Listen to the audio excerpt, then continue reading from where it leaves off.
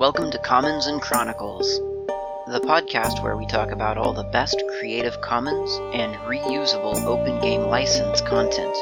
If you need resources for your creative writing, game design, or you just love lore, Commons and Chronicles is for you.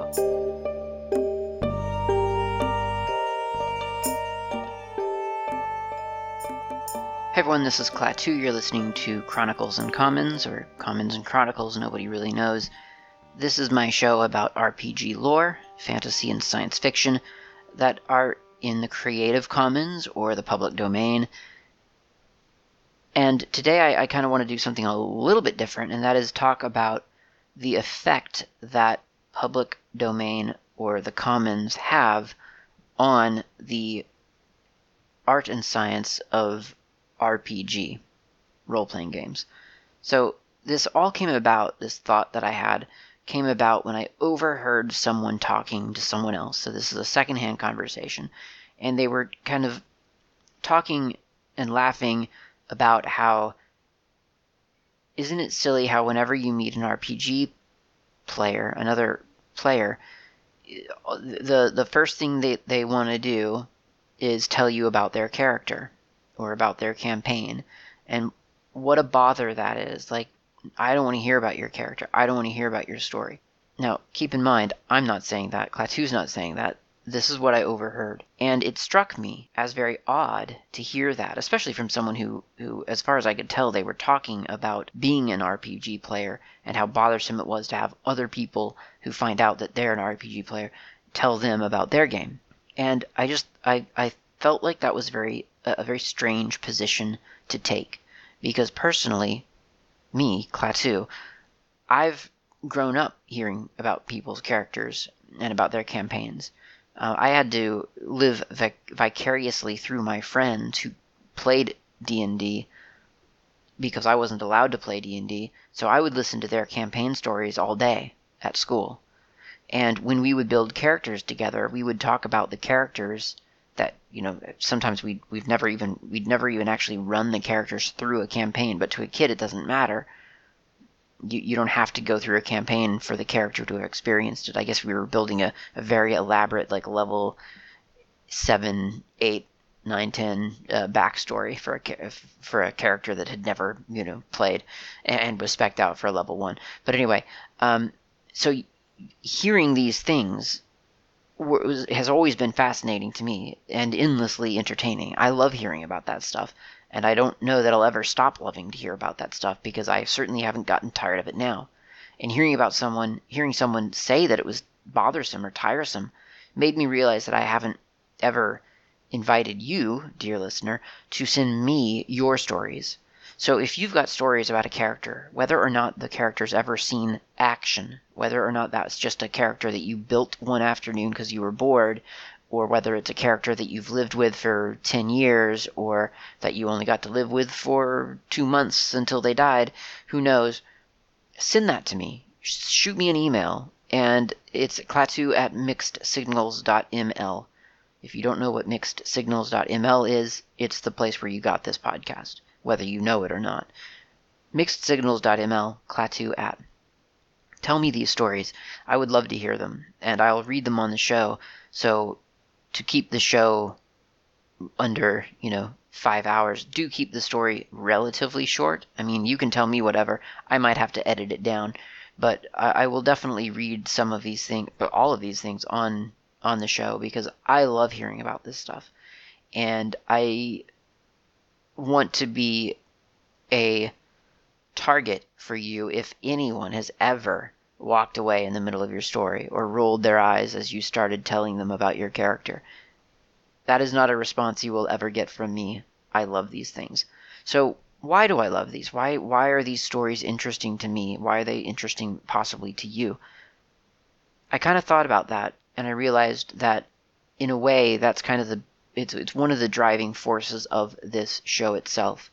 And that is that role-playing games have such an impact on the players who engage in them that when you're thinking about what happened in your RPG game, as far as your brain knows, and other people have noticed this before. This isn't me introducing new psychology to the world. This is something that I've heard from other sources. But when you think about your experience in an RPG, especially because it's a shared experience among other people, there's functionally no difference between real life activity and what you've experienced in an RPG game. I think I've mentioned on this show before that one of my crowning achievements in my life was not defeating, not even fighting, just literally escaping Demogorgon in the Abyss. It was an experience that I'll never forget, because it was a hopeless situation. My character was trapped in the literal abyss, and from these waters arose Demogorgon, and he was killing everyone around us, and we barely got out. We had to drag a friend out of the room to all get away in time. And it was one of those things that not only did it make an impression upon me, such that I'm bothering telling you about it right now, but it also gave me this sort of elation that lasted for weeks and weeks afterwards. I kind of felt like when I came up against something at work or in real life, I felt, you know what, I can do this. Why? Because I escaped the Demogorgon. It was so simple, it was so silly, but it's totally, it's deep and ingrained. And part of that, I think, it's because other people shared in this experience.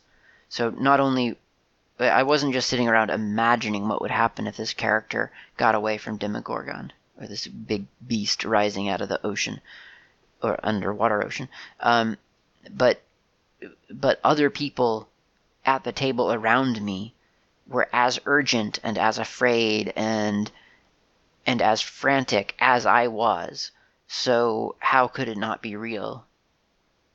But there's another angle to that, and this is what I kind of thought further about this show. And that other angle is that this creature that we were facing off, or this thing that you defeated in your campaign, or this place that you visited in your campaign, it's not just the people around the table who buy into it. That's powerful enough. But with a lot of the things that certainly this show talks about, it's a whole world. It's your whole nation. It's your country, wherever you live. It's global. It's across countries, because you'll meet people on the internet living in Poland, and they'll be talking about it. So it's this shared virtual reality that everyone, or not everyone, but all the other players buy into. Now, that by whether we want it or not, or whether rather they want it, they being the authors want it or not, there's that's a commons that is in the commons. So that's in the creative consciousness. Now, there's some stupid legality thing that they laid over it so that you can't tell stories, you can't sell stories or whatever using those words, those magical words that they've put a copyright onto. And you can't set a story in this location. You can tell a story, you can be in the story privately, but you can't share that with the world in such a way that you're going to profit from it, and so on. And that's silly sort of legal stuff that doesn't really make a big difference at all. But there's this other side of that world, which is public domain and Creative Commons, and that stuff by hook or by crook, the hook being Creative Commons voluntary dedication of content to the commons. By crook, I think I would classify as, well, the copyright finally expired. So by hook or by crook, it becomes something that we can all share, and we can all retell and distribute in any means that we feel necessary. And right now is a perfect example of that, because in the previous episode, we started talking about the Barsoom novels by Edgar Rice Burroughs, which he didn't dedicate that to the commons. He didn't tell people that they could use Barsoom and that world, but the copyright eventually ran out, and wouldn't you know, Modiphius, a gaming company, adopted it for themselves and are now telling stories in that world and letting people they're providing access for people to the very fine-grained categorizations of the world that Edgar Rice Burroughs built. And when you break something down to that degree, as I said in the Dragon episodes, when you start breaking it down and classifying it, sort of giving it scientific species and genera and all these other labels, as if though it was a completely actual real thing, then the human minds that are jumping into that world, collectively believing that the world exists, it really buys into it. The belief goes that much farther. So learning the tall tales of our time, I think, is a really powerful and kind of self-gratifying kind of trick to making gaming and storytelling all that much more powerful. Because it's not just you telling a story. It's other people who know parts of the story already. They know the features of the world. They know the structure of the world already. And so when you're telling the story, they hear it. They hear the bits of truth. They hear the parts that are different from what they knew, and the parts that build upon what they knew, parts that corroborate what they believed. And that gets into the emotions that transcends just the, okay, I'm being told a story about a thing that I'm familiar with. It makes you really, really believe in what you're hearing. It's all gaming, it's all storytelling. It's not going to change the world or make the world necessarily a better place. It's not going to make the world a worse place, I don't think, but we're not talking about saving the world here. It's just a game, it's just storytelling, it's just art.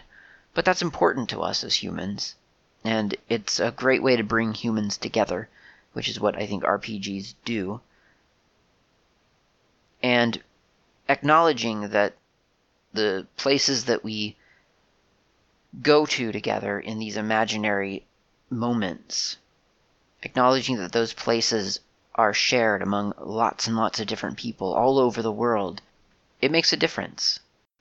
And I think that's an important thing to keep in mind the next time that you maybe are thinking of an idea or creating some resource for a game or sitting down to write a story or something.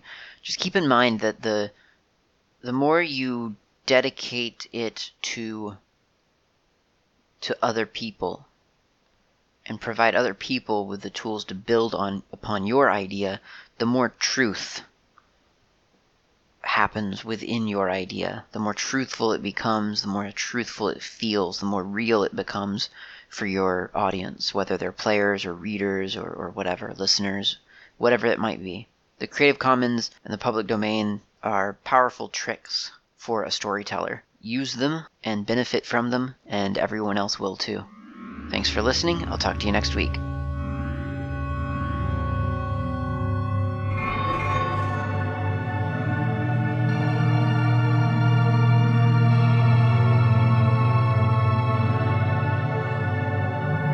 That's it for this week's episode. Thank you very much for listening. My name is Klaatu. You can reach me via email at klaatu@member.fsf.org. You can also usually catch me in IRC as Not Klaatu. I'm on the Freenode network. Thank you very much for listening, and I'll talk to you next time.